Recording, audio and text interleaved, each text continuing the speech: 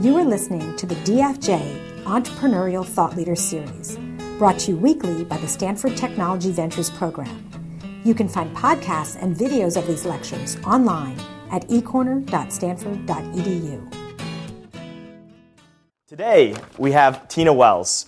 Tina Wells is the CEO and founder of Buzz Marketing Group, which creates marketing strategies for clients within the beauty, entertainment, fashion, financial, and lifestyle sectors. Named one of Fast Company's 100 most creative people in business, Tina is the author of Chasing Youth Culture and Getting It Right. She also serves on the United Nations Global Entrepreneurship Council and as the current academic director of Wharton's Leadership in the Business World program. Here today to share with us her insights on trend spotting and building innovative marketing strategies for a diverse world of consumers, please welcome Tina Wells.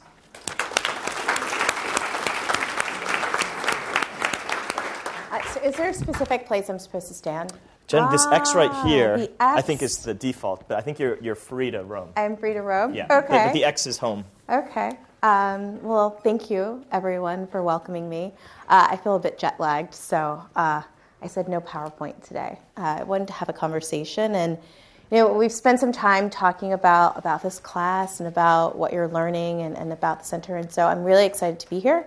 I'm really excited to talk about how I started my company. It's been 18 years now, so it feels like a very long time, and I think it's also because it's been a really long time. So I want to talk about how I started. I started my company back in 1996, and so it feels very ancient. The world was really different. The tools I had available to me to do that and to start are very different than what I think young entrepreneurs have today. And so I want to talk a bit about how I started and focus on the work we do at the agency and then what we do now. And I hope to save kind of some significant time to have Q&A and to engage with you and answer your questions. So let me start off with how I started Buzz. So I never, ever thought I'd be an entrepreneur. In 1996, that was not a word that was really kind of known to me. I always thought I'd be a beauty editor. And so I was very focused on fashion and beauty, and I wanted to be, an editor at primarily a teen girl magazine, kind of like 17. And so at 16, I applied for a job with a newspaper for girls out of New York City called the New Girl Times. And at the Times, I primarily wrote product reviews focused on, my first column ever was for a company called High Intensity that made very cool jewelry. And I found during that process of reviews that when I would submit the column back to whoever gave me product, they would always say, if I keep sending you product, will you tell me what you think? And at 16, I thought that was the coolest thing ever, that there were tons of companies who would send me products if I just told them what I thought. And so I thought that was the gig. I didn't think it was a way to make money. It was something I became really passionate about. And even at 34, I still am so passionate about trends, about new things, about, whether it's reading about a new destination in Condé Nast Traveler, it's something that still fuels me today, the idea that, there's so many new products to try, so little time. And so and back in 96, I remember a lot of PR type people were my quote-unquote clients, and I started getting phone calls like, I have a friend, she works on this brand, you'd be really cool to talk to. And I didn't really understand, what the conversation would be. I was literally a suburban teenage girl. I should, I guess, go back and say I'm the oldest of 6 children. And so, the 8 of us, I was kind of the odd kid doing this interesting thing. And since all of my siblings have really interesting careers and do really interesting things. But at the time, it was something very different and very new. And so my parents were like, why is UPS, why are UPS and FedEx here every day? So no one really got what was going on. I didn't really get what was going on, but it was happening really quickly. And so by the time I was 17, I had about 40 clients. And again, I use that word very loosely because I hadn't yet had that moment where I realized I could make money doing what I was doing. And so I started to recruit my friends and say, if I give you guys some of these products, can we all review them? And I'll tally our scores and I'll send this little report back to our client. And so that worked for a while. And then my friends would say, well, I have a cousin in Texas and she would love to be, one of your trend spotters. And again, think about the time we're talking about. I said, well, how would I communicate with her? I had just gotten an AOL email address at 16. So the idea of technology and connectivity wasn't something that was yet really relevant, I think, at that time. And the way to communicate, the way our network communicates today, didn't really make sense at that time. And so it continued pretty small until I got to college. And as a freshman in college, I had two really important things that happened at the same time. First, I took my Intro to Business course at Hood College. I went to a women's school, Hood College in Frederick, Maryland. And I took an Intro to Business with the head of the department. And at the same time, I was working on one of these reports for a fashion company. And my client at the time called and she said, I'm going to tell you something really important. I just received your report. I reviewed it with my team. And yours is 10 times better than a report we paid $25,000 for. You have a business, it's called Market Research, and that's all I'm going to tell you, go figure it out. And so during office hours, I went into Dr. Joseph's office. I said, here's what I've been doing for the last 2.5 years. What do you think? And she took some time and kind of just stared at me for a while, and then she said, I want you to take an independent study with me next semester, and let's see if we can't make this a real business. And so I was really fortunate at that time to, I always tell Dr. Jose, I got beat up for 13 weeks in a row into creating a business and marketing plan, but I still use those plans today. And I was really fortunate because when I was in college at that time, so I think 97 to probably spring of 98, it was right around that like .com boom. And so when Dr. Jose and I talked, she said, I don't want you to get caught up in what at that point seemed to be kind of a trend. So I want you to build a business that's a solid business. And if there's a digital component, that's great, but you've got to build a solid business. And to help you understand what was happening at this time in the internet, there were websites like kpasa.com that were raising $50 million and then went bust, a couple months later. So it was very different than I think kind of the builder movement that's happening now. And a little bit, I'll get into some of the trends we're studying. And so I understood, okay, I need to build the solid business. And I was really fortunate that when I needed to understand statistics, I could go and talk to a professor. And if I needed to understand how psychology and sociology played into my business, there were people that were available for me to talk to. So, of course, I'm a big advocate of building businesses while you're in school. I think that I always say my education definitely worked for me. And it was really important for me to actively be a student and also build this business. And so, I worked with Dr. Jose and realized, okay, I have services now, I can make money, and started working really hard at recruiting clients. And by the end of my college career, I was working with Verizon Wireless. I remember spring of my senior year doing a research project for them and, flying to California and back to school for class. And I spent my junior year, instead of studying abroad, I studied away, lived and worked in Chicago, which I really found to be kind of the mecca for marketing. And so, at 22, I'd had a lot of experience. At this point, 6 years of running this business. And I still thought maybe this was just a really interesting hobby. I didn't actually think this was going to be my career for as long as it's been my career. And so I still remember the conversation with my advisor when I said, I just watched Legally Blonde. I was just talking about this last week in another conference and thought, I should go to law school. I don't know, people who like fashion and beauty go to law school. I don't know. And I remember him just saying, yes, you could go to law school because you're a very good student. And not knowing that this is what I wanted to do. And I had been getting some media, and I thought that the media was focused on my story of being this interesting girl doing this interesting thing. And even at that age, at 21, I didn't think that was the way to build a business, so focused on one person, one story. And I also didn't think it was the right story. I didn't think it was the right message, because at some point you have to grow up and you have to be respected as a research company or whatever it is that we were becoming. Not, there's this cool girl that does this cool stuff with product. I felt like there was a timeline on that. And so I said to my advisor, we really spent quite a bit of time, different sessions, talking about, should I go to law school? Should I do, vastly different things? Should I go into the field, and just apply for a job? And, I remember my girlfriend's senior year reading, this book on quarter-life crisis, and it was really funny. They were like, oh, you, of course, don't need to read this book. I'm like, I probably have the biggest crisis here of everybody. But I said to my advisor at the time, I said, here's what I'm going to do.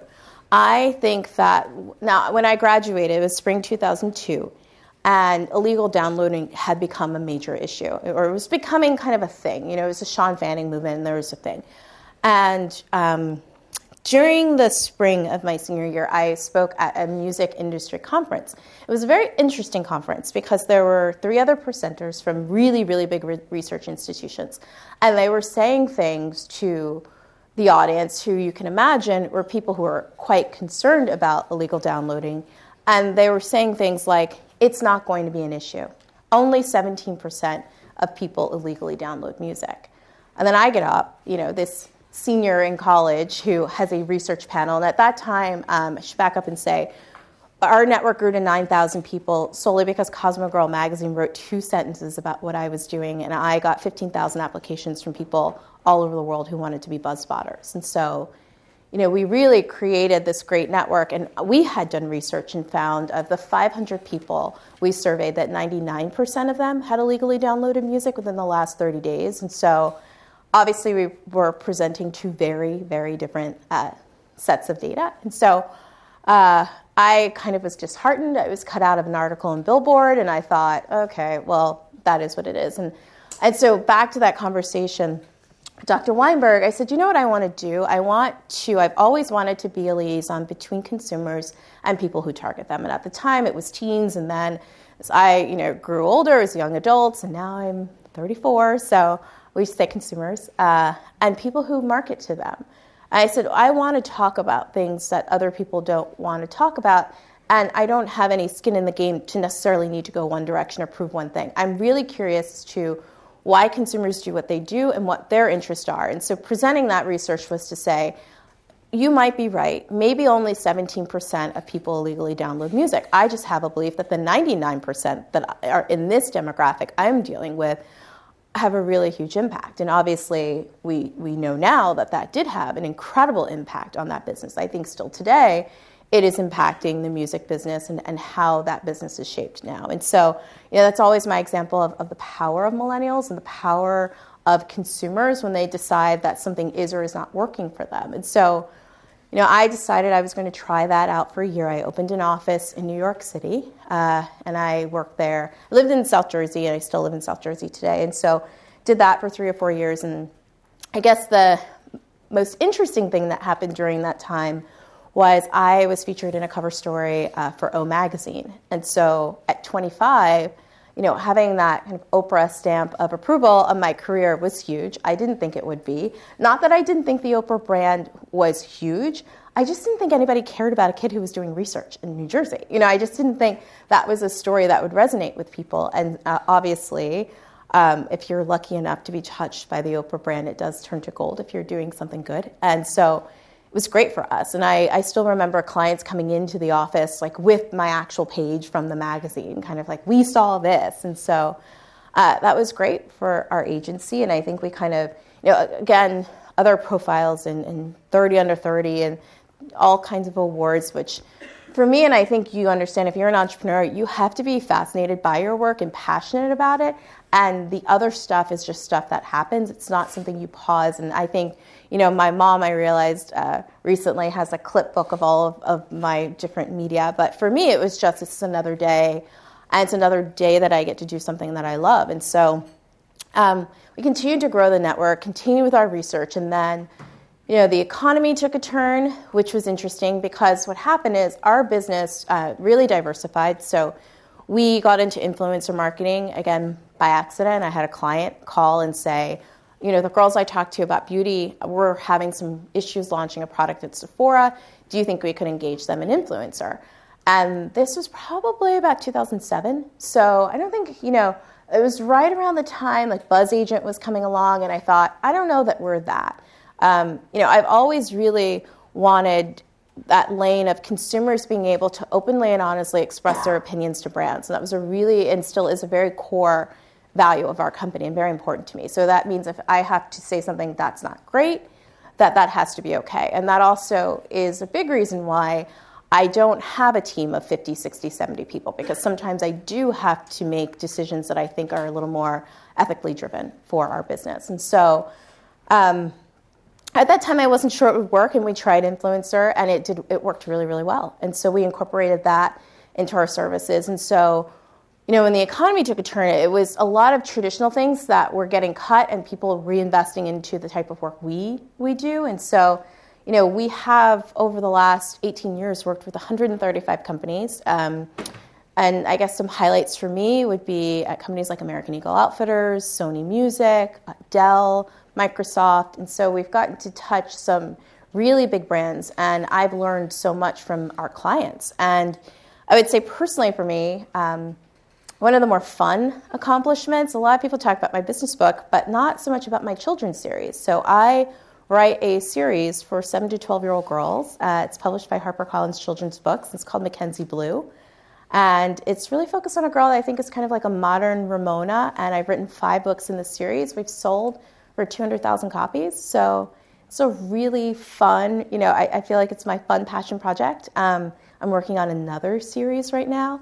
It's all about a girl who can't tell a lie and what happens in middle school. And so, writing and creating Mackenzie and creating a character that is really beloved by girls has been an interesting experience for me, especially as a researcher, because through Mackenzie, through her life, I get to see girls react to her and really get to understand kind of what's going on in the life of a 12-year-old girl. And that was something really interesting. And then I guess as a final comment before I open it up to your questions, 2 years ago, I was elected to the United Nations Foundation's Global Entrepreneurs Council. And so we are charged with bringing innovative ideas to the UN. And if I weren't working for myself, I would absolutely love to work for the UN. And so it's been a really incredible experience. That's why I'm actually in San Francisco now. I have a board meeting. It's our last. And so it's just been an unbelievable experience for me for the last 2 years. And earlier this year, I got to spend some time in Uganda. I got to visit a refugee settlement and meet entrepreneurs. And when I think about what entrepreneurship means to me now at 34, a bit more established in kind of what your opportunity is. When I started out, there were not a lot of tools, and there weren't a lot of people that could help other people rationalize what I was doing. You guys live in a world where everybody knows who Mark Zuckerberg is, everybody knows what it means to be an entrepreneur, and everybody understands the upside. When I was doing it, I was that girl doing that weird thing, and people were saying to my parents, your daughter's so smart. Why isn't she a lawyer or a doctor? They just didn't get it. And so, I am now members of, many different associations that didn't exist when I started. And so I think that the entrepreneurial spirit, and especially what I got to see in Uganda, has really made me an even bigger champion of entrepreneurship. Seeing innovation that can drive and create business opportunities in Uganda, and meeting, female entrepreneurs who are, creating an amazing life for their children, that are able to send their children to private schools just because they're entrepreneurs and they have simple businesses, selling soap, having farms, is something that was really interesting to see. And so I guess at this point, I would love to open up for questions, and we can talk about my work, we can talk about trends that I'm seeing, whatever is interesting to you.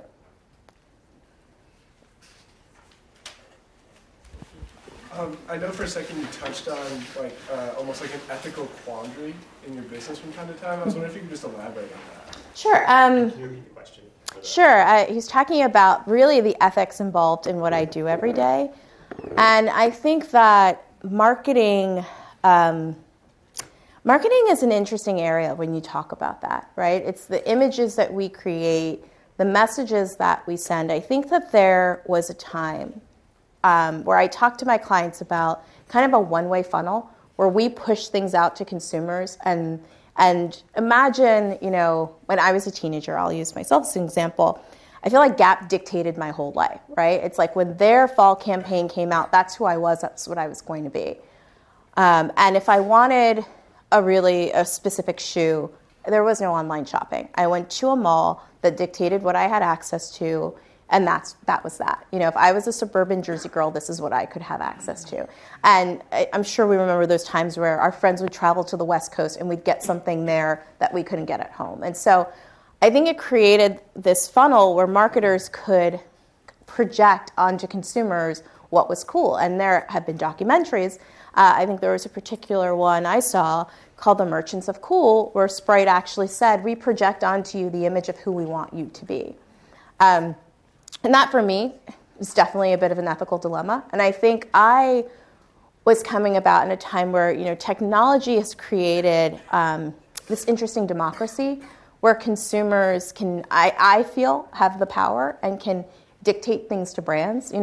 Gap changed its logo, consumers didn't like it, they changed it back to the old one. That would never happen, in my opinion, 20 years ago. I think your ability to shop online and to make those types of decisions totally changes the playing field. It's not a dictatorship anymore. It's, if I don't like this, I won't do it. If I don't want to buy a car, I can use Uber now. If I want to be a conscious consumer, there are ways I can do that. And so I think that for me, I've always erred on the side of just working with brands that I really like and brands whose products I am passionate about. And it's hard because there's some, for me, can I say, I was so passionate about Dell. I may not have, the products I got to work on were amazing products and for people who need PCs.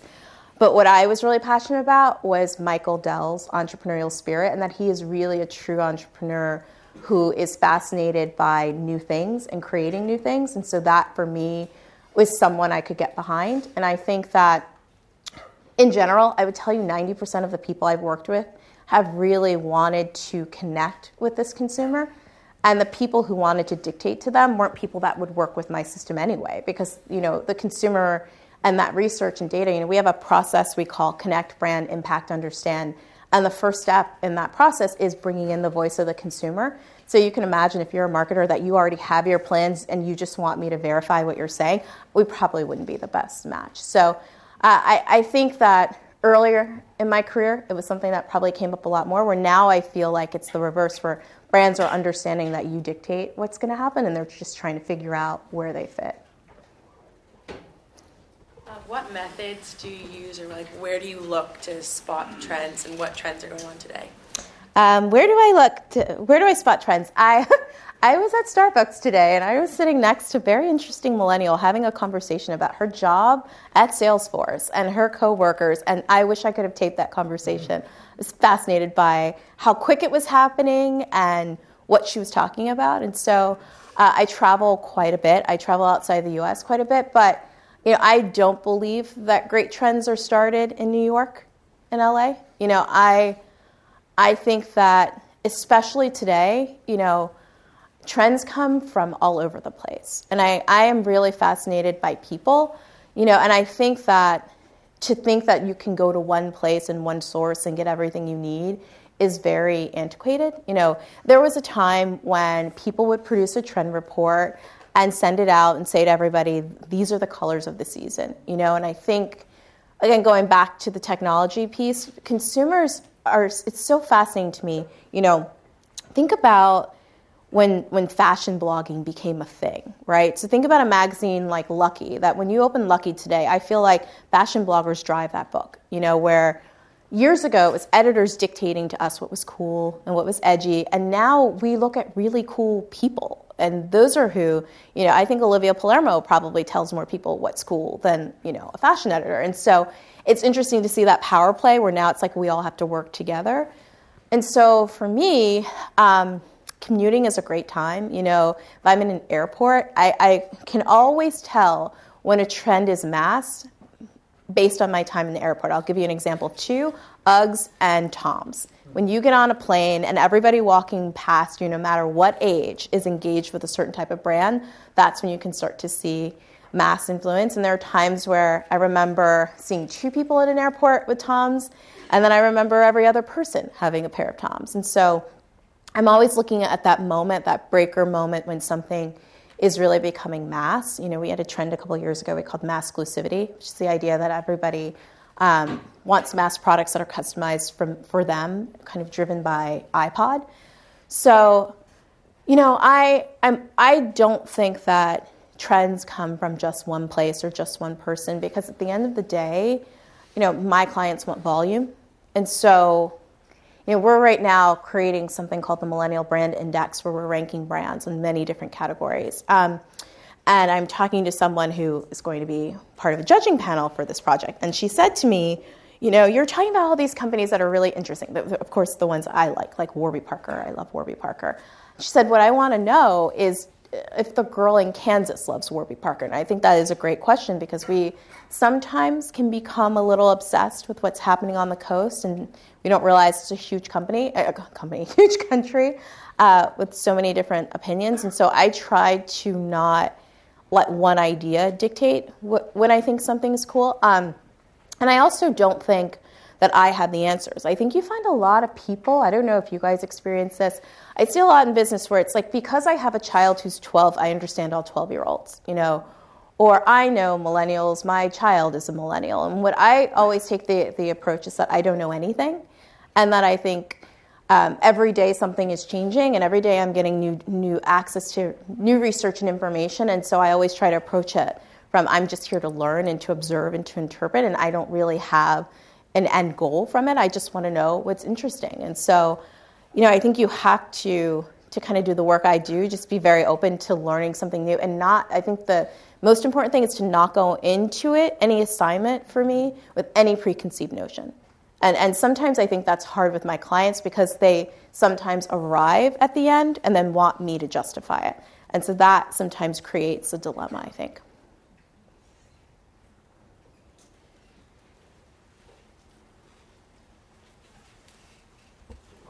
Oh, okay. Sorry. I like that airport story. I'm just wondering, perhaps on a more personal thing, in the past few flights you've gone on, what stuff have you noticed? What's caught your eye? What have I noticed? I think, and I have to answer your question, sorry, about trends. I'll tell you a bit about the trends we're predicting for next year. I think what I'm noticing lately is what's missing. I'll give you an example. I don't think we've figured out a charging solution that makes sense for as many devices as we all have. I see a lot of people crowding around very few outlets. So needs of technology. I see, in general, airports becoming a more interesting hub of shopping. And specifically, I can speak to Philadelphia. It's not a joke that the best shopping is in the airport. And so the airport as a destination, but just from people in general, it's that they want to be connected and that we've got to figure out how to make that connectivity easier. When you go to many other places outside of the U.S., it's really easy to get online and to have great Wi-Fi and to be online. And so figuring out, that issue, it's funny, I'm seeing more problems lately. I see a problem of food quality in airports and what consumers are looking for and what they have access to. So I think I see kind of more opportunity. And then in general with consumers, it's very interesting. There was a time where teenagers were called screenagers because they were looking at so many screens. And what fascinates me is looking at boomers. I think everyone's so millennial focused that they don't realize that there are other generations that there were really interesting things are happening. And so I think watching kind of the non-millennial engage in technology, with so many different forms of technology, and figuring that out is something that's interesting, is to really see, how integral it is, and that I think we're still a little bit behind. It might probably not be the case here, but there are places where, what consumers need in that space and how connected they want to be, and that connectivity is not available at that moment.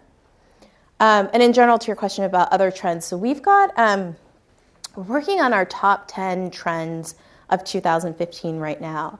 And we're focused on some things like the makers movement. And talking to some of our buzz spotters, what's interesting is there are those that consider themselves real makers who really make stuff, and they're really put off by the idea that everybody thinks they're a maker.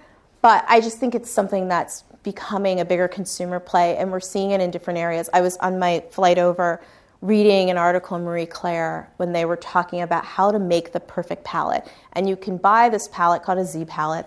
It's a plain palette, and you can literally, if you want to put your makeup in the oven, and you can unglue it and create your own palette. And so I thought about, how interesting it is that we deconstruct makeup that we pay a lot of money for to create our own custom solution. And so, we've talked a lot about customization before and the need for customization, but to actually give consumers the ability to make things and participate in this different way is something new.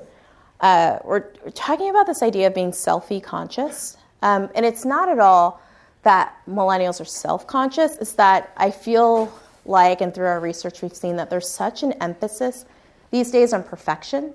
That there was a time where it's like you could just walk out looking however you looked. I mean, I went to college at a time where girls were going in like pajamas and Uggs or whatever boots they were wearing at the time, or sneakers, and so to think of a time now where everyone has to, think of your Instagram feed and how good everybody looks all day long.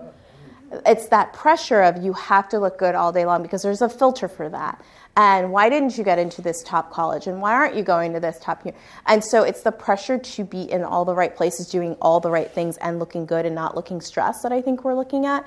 And that data is really important to our clients because as they start to create brand messages, it's important to understand just what's going on in life for the average millennial. And I think we were exploring another trend called Insta-feed, but I think the team is like moving that into selfie conscious, where I was looking at the continuous feed that we live in, where every moment in our life is something we're documenting and not just living, and how does that affect things in general. We're talking about Fitspiration, fitness and wellness, and it's interesting. Again, I hadn't read Marie Claire in months, and so I'm catching up and reading this editor's letter, and she's talking about how they're totally changing the health section of the magazine, and it's no longer about like how to do the perfect crunch. It's now about like a much more lifestyle approach to fitness. And again, Instagram's become a big inspiration for this kind of thing, but thinking about the images of people who are so healthy. I mean, how many people pop up in your feed that are like, I'm working out, and people like Jen Seltzer or whatever her name is, who are in Vanity Fair for how amazing their butt looks. And so again, it's the power of image and how that's coming across in that medium to say, okay, now I have to be fit. And think about like Soul Cycle. Whether you go or not, you know what this thing is, right? It's like a coal, right? I love when workouts are called coals, but it means that they're building some kind of brand culture that people associate with in some way. And so we're looking at that. We're also exploring net neutrality. It's something that's come up over, that's one of those moments where I said, I never try to say what I think a millennial will or won't do. I remember when we did our original research on net neutrality, and I said, I don't even know if this is an issue they even know about, and I was so wrong, and not only the knowledge, but also why it was important. And I think that there's an interesting trend happening now where traditionally parents told children what to do, right? And they were the authority. And we've explored this in different trends like hand-me-ups, where millennials were actually handing up older phones to parents because of shared cell phone plans, and the millennials were getting the better technology. And there's also this divide where they're also explaining technology, and that's something that's become a really interesting thing to explore, right? When you think of very traditional companies, think of like food companies, grocery stores, how they talk to consumers about what's important, and their image of family and what they project, a trend of who, it becomes a lot of like who is making the main decisions in the household. And so, exploring that kind of trend. I'm trying to think if there's anything else that's really interesting. I mean, that's a preview so far. I think I like selfie conscious. I like looking at what that means and looking at how, also to your question of ethics, are we as marketers putting that pressure there to look perfect and saying that perfection has never been more affordable? You can dye your hair in 10 minutes. Why would your roots be showing? It's so easy to fix, As we create really easy fixes to things, I think we also don't allow room for imperfection. And so that is creating, it becomes a predictor of, will you as a generation push back on that?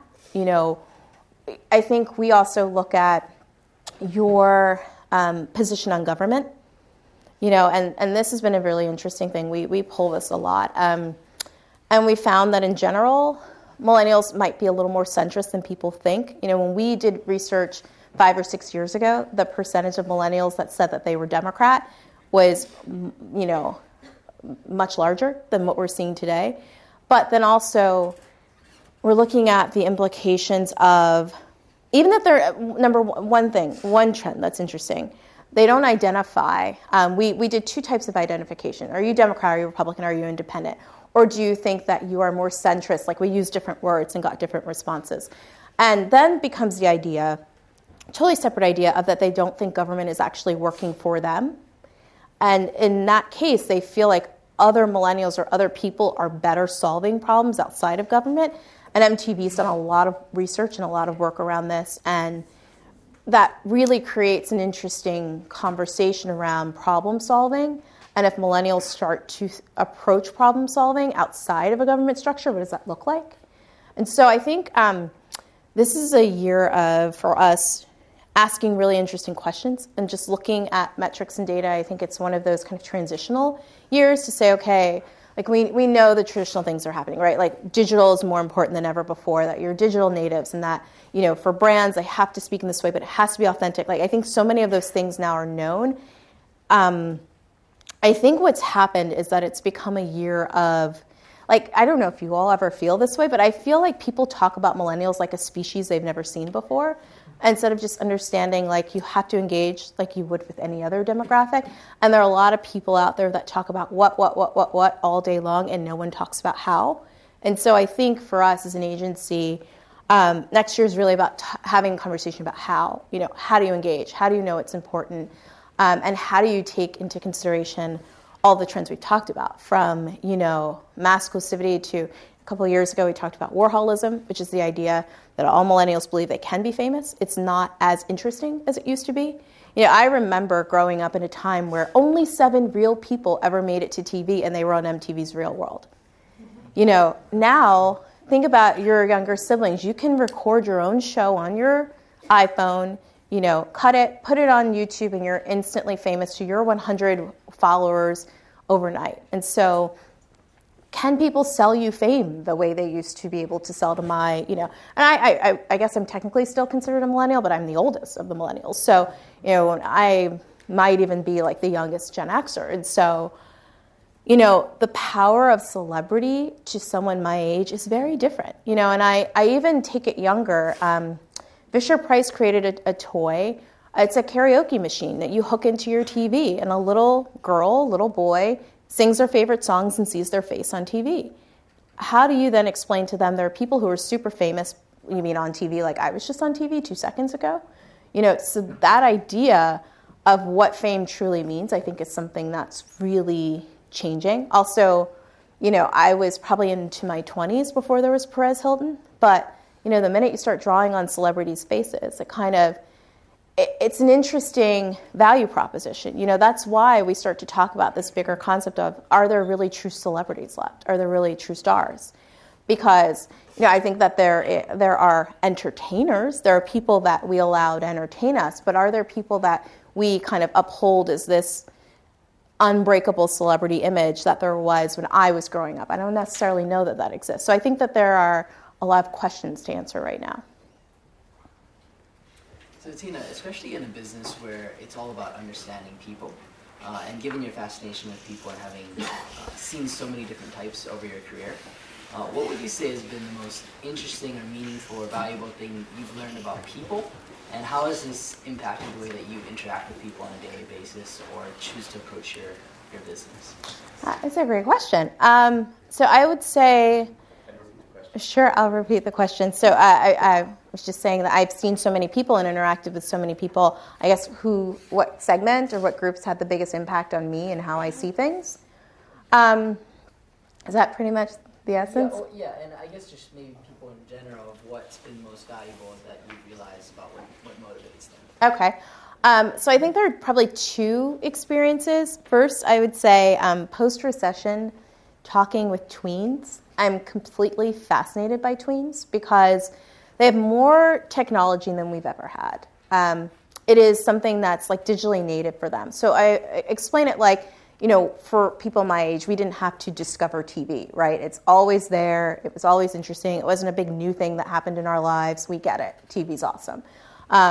Same way a 7, 8-year-old sees technology. And when I was writing my book, I had this theory that technology was ruining millennials. And what I actually realized is that it's the other generations that have the biggest issue, because millennials have always had it in a very appropriate place in in their lives and your lives where it is what it is. I can, and when you want to spend time with friends, I find that the engagement can be much more, I hate to use the word real, but you understand the place of technology. And so that was an interesting finding. And so when I think about tweens, their access to information and just how smart they are, I'm fascinated by them. And we were doing some research, and my favorite quote ever, we asked tween girls, how has the recession impacted you? And a girl said, I have not been impacted at all. My grandma just gave me $20. And I thought, I just love the optimism in that. My life's great. I have $20. Life is awesome.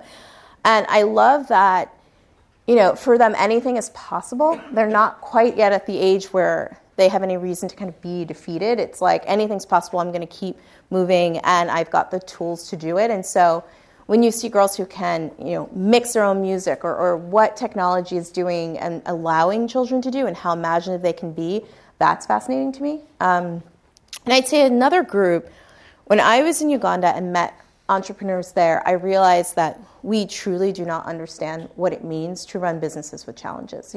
I walk into a room, I know that if I flip the switch, the lights will work. I know where the nearest bathroom is. I know how to get out of the room in an emergency. I know that if I send an email, my internet is going to work. And to go to a place where none of those things are certain and to see people still work so hard and come up with unbelievable solutions. I was on a remote island called Busi Island and met an entrepreneur who had developed a solar backpack that basically lit this clinic where women would have to go, if they could get there, to give birth. And if they happened to give birth at night, there was no light. So babies were born, and the first thing this baby is doing is inhaling smoke. And so we don't think about those things, about the impact of those things, and to see an entrepreneur, they came up with a solar backpack, now there's lighting, simple solutions. And so I think so many of us spend so much time thinking about very complex things, and to see entrepreneurs focus on things that might seem so simple but were so life-changing for so many people. We also met a group of Stanford students, recent graduates who were living in Uganda and had come to open a company focused on clean cook stoves. And it was amazing because no one understands the importance of a clean cook stove, that if you cook over an open fire, it is the equivalent of smoking 5 packs of cigarettes a day. And think about the fact that most of these women are doing this with a child on their back. And so the child's also inhaling smoke. They came up with a solution that's less than $10 that heats food in this kind of clay pot for 5 hours. And so to see how the developed world was working with the developing world, I think was really interesting. And I've spent so much time, I think, trying to think of these really grand ideas, and to see that something so simple, meant so much to so many people, I think has been interesting. And the last one was, actually, this was a global accelerator. It was an entrepreneurship day at the UN. And entrepreneurs were pitching us ideas. And one guy had created a bicycle ambulance, which really made sense for parts of Africa where he was using it. And again, we think of such big technology, and this was really the safest, best solution at $1,500. And the statistics and research he had done on how many lives he had saved, it was unbelievable. And so I think that I walked away from that trip realizing that it's the small innovations that sometimes can really have the biggest impact. And if you take away the comfort that we're used to, and if we just had to, so many entrepreneurs, people who created clean filtration systems that change the lives of children at boarding schools. So the idea that I think for me at this stage, it's thinking how simple can we be to come up with solutions. That's been most interesting. The students have Yeah, questions. sorry, I can't see you. I'll ask a couple if there's room, if we have time. So, should I stand up or is it? Okay. So I've got a couple questions I want to ask to make sure that these guys get answers to. Okay. You're in the business of finding signals amongst noise. Mm-hmm, mm-hmm. And I think one of the biggest areas of noise or questions is, what should I do with my life? Mm-hmm. And lots of people have passions. Few people are able to pursue their passions and actually convert those into real businesses that they can make a livelihood after and thrive in.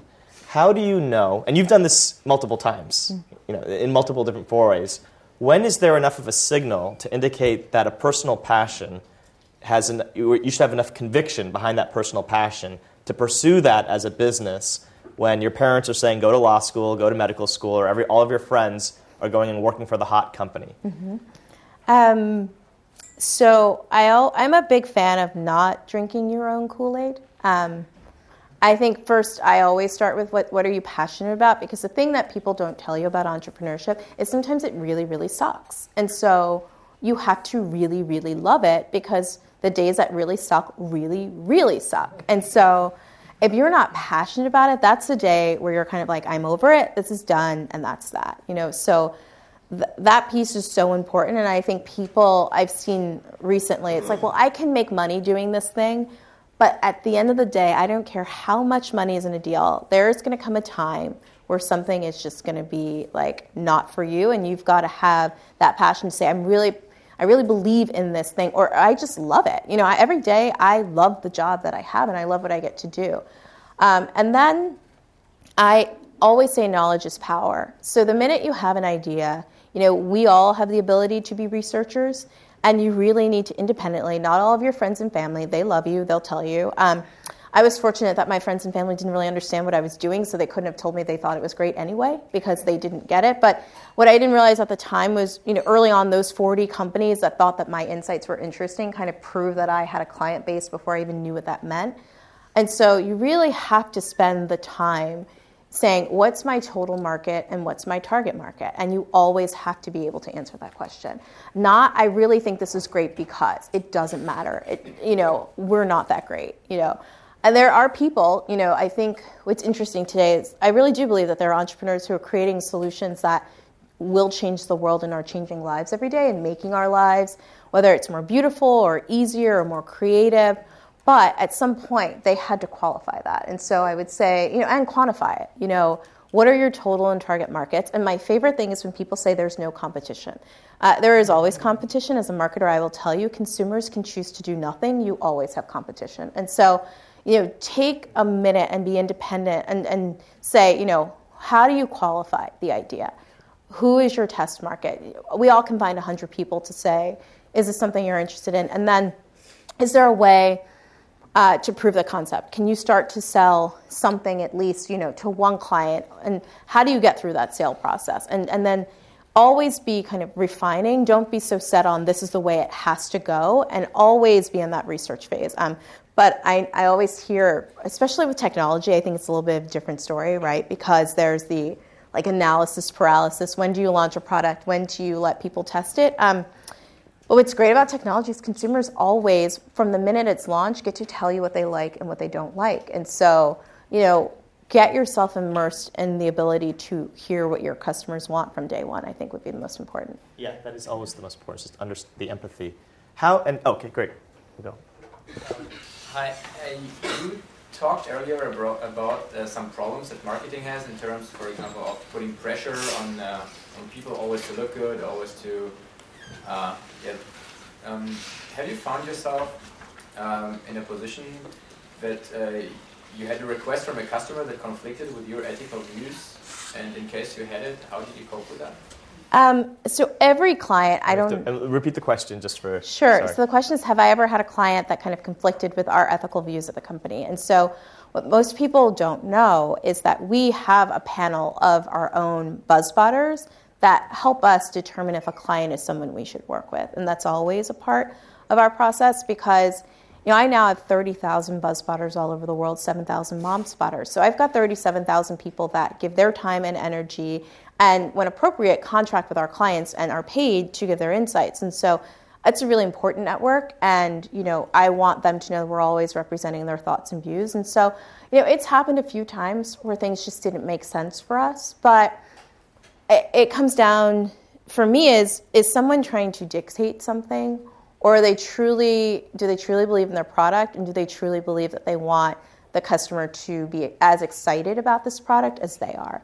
So if I have a client that's really not into what they're doing, that's not the client for me, because the amount of time my team and myself personally that I will dedicate to a project to get something to launch, it's a lot of time. I always say I can always make more money. I can never make more time. I can't get that time back. And so that for me is the biggest thing. Do I want to spend my time engaged in this issue with this client? And obviously 18 years into the business, I think I have the ability to say yes and no much easier than maybe I even did when I was younger. But ignorance is bliss at 22. I probably said no to things that I should have never said no to, but I didn't care. So, that's always been what has driven me and this agency. And like I said earlier, we might be a lot bigger if I were willing to do things and take on some of the clients. But if I don't really believe in their product, it's not something I'm interested in. And I just want to clarify, that doesn't mean that I think every product has to be healthy or good. I think that there are some brands today that are on this healthy, good kick that we all know we do not go into those restaurants or into those places to get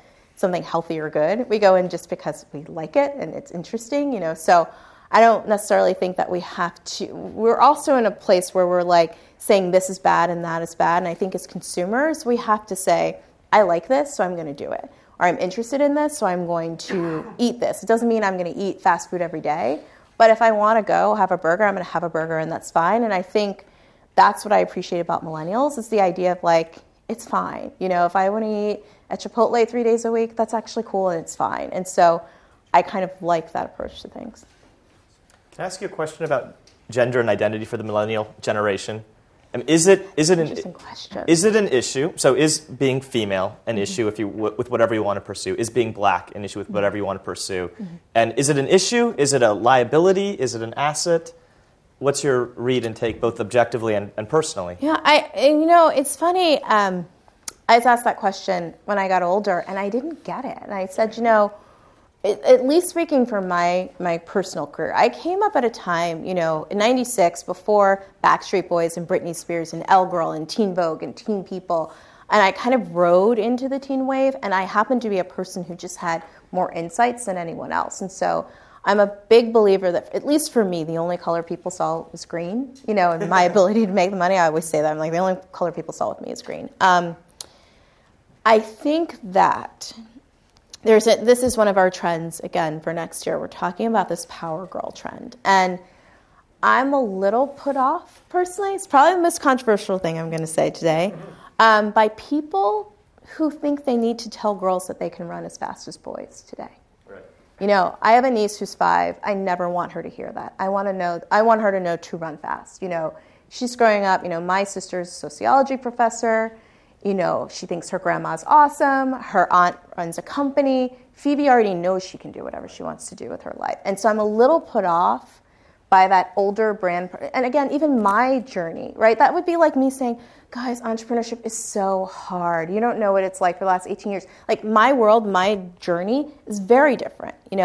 I couldn't build a website for less than $1,000, get business cards for less than $35, and have a business up and running via legal Zoom in 2 days. That's an opportunity you have, and I think I have to respect that. And so I'm a little put off by campaigns where it's like, girls are just as good as boys. It's like, I don't need a campaign to say that. And it's hard because I think that, are there inequalities that exist? Yes. But also, I can't truly speak to that because I've always created my own job, my own opportunity. And so, I will say one of the things that made me really love Dell was they talked about empowering women, and every time I was in a meeting there were women running the show in a way, and really empowered within that company. And so it was great to feel like I wasn't just saying something and then sitting in a room of all men dictating. Yeah. And so that's important to see that if you're promoting a company culture that you're living it, and I very much felt that they were. But yeah, I have a problem with, I think girl power is the issue of the day. And so people have decided that, and there are a lot of trends we can speak to in politics that we can see. We're trending toward this movement. And so I think that millennials see through all of that. Yeah. I just think that pandering, it's like, oh, now we're going to talk about girls and how awesome girls are. And I think that, toys for girls and things like that, I didn't have a course in school that was like, this is math for girls. Most people don't know. I took advanced math and science classes from middle school until I graduated college. So, and it didn't even go through your mind that was an issue. No. Until somebody said or that. Or girls were, my girlfriends were like sitting next to me in class. This is what we did. And so I have a problem when we kind of call that out as like, hey, you can be successful too. Like that's kind of like, okay. Yeah, fair enough. We have time for one final question. Yeah, we got one right there, back there. Okay. Based on what you just said, do you think that being like a good sociologist is kind of an essential part of market research, and like how have you gained those skills? I do. And the question is? Sorry, do I think that being a good sociologist is an important part of my job? So I'll tell you this. In general, I tend not to hire marketing people to work for my company. I tend to hire people who come from some sort of social science. Because I think what's really important is in marketing, sometimes we are taught to create the voice of the consumer.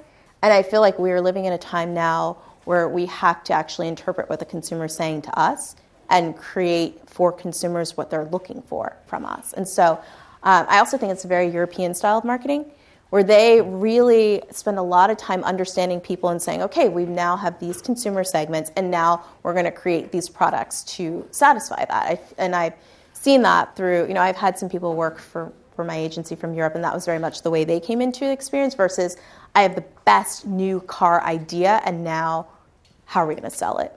And so I think that I look for people that bring those kind of skills to the table, because we really are in a time where technology is really creating, I keep talking about, this democracy where consumers can tell us instantly, and it's never happened before. I use this example. When I was a teenager, if I wanted to know if Jane Cosmetics tested on animals, I would call an 800 number on the back of a package. If someone answered, I'd ask a question and then go with what they told me. Right now, if you want to know that, you can find out in a minute or less. And if you don't like what you see, you can start a petition on change.org. And so what consumers can do and how quickly and instantly you can do it, I think has totally changed what we as marketers do. And so I really look for people who, cultural anthropologists, people who are really, really interested in what people want and not interested in coming in with an absolute outcome. To cut it off. Thank you so much, Tina. Thank you so much. Thank you, guys.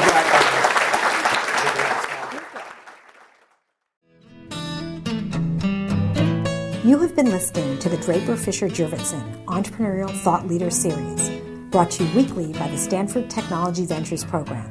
You can find additional podcasts and videos of these lectures online at ecorner.stanford.edu.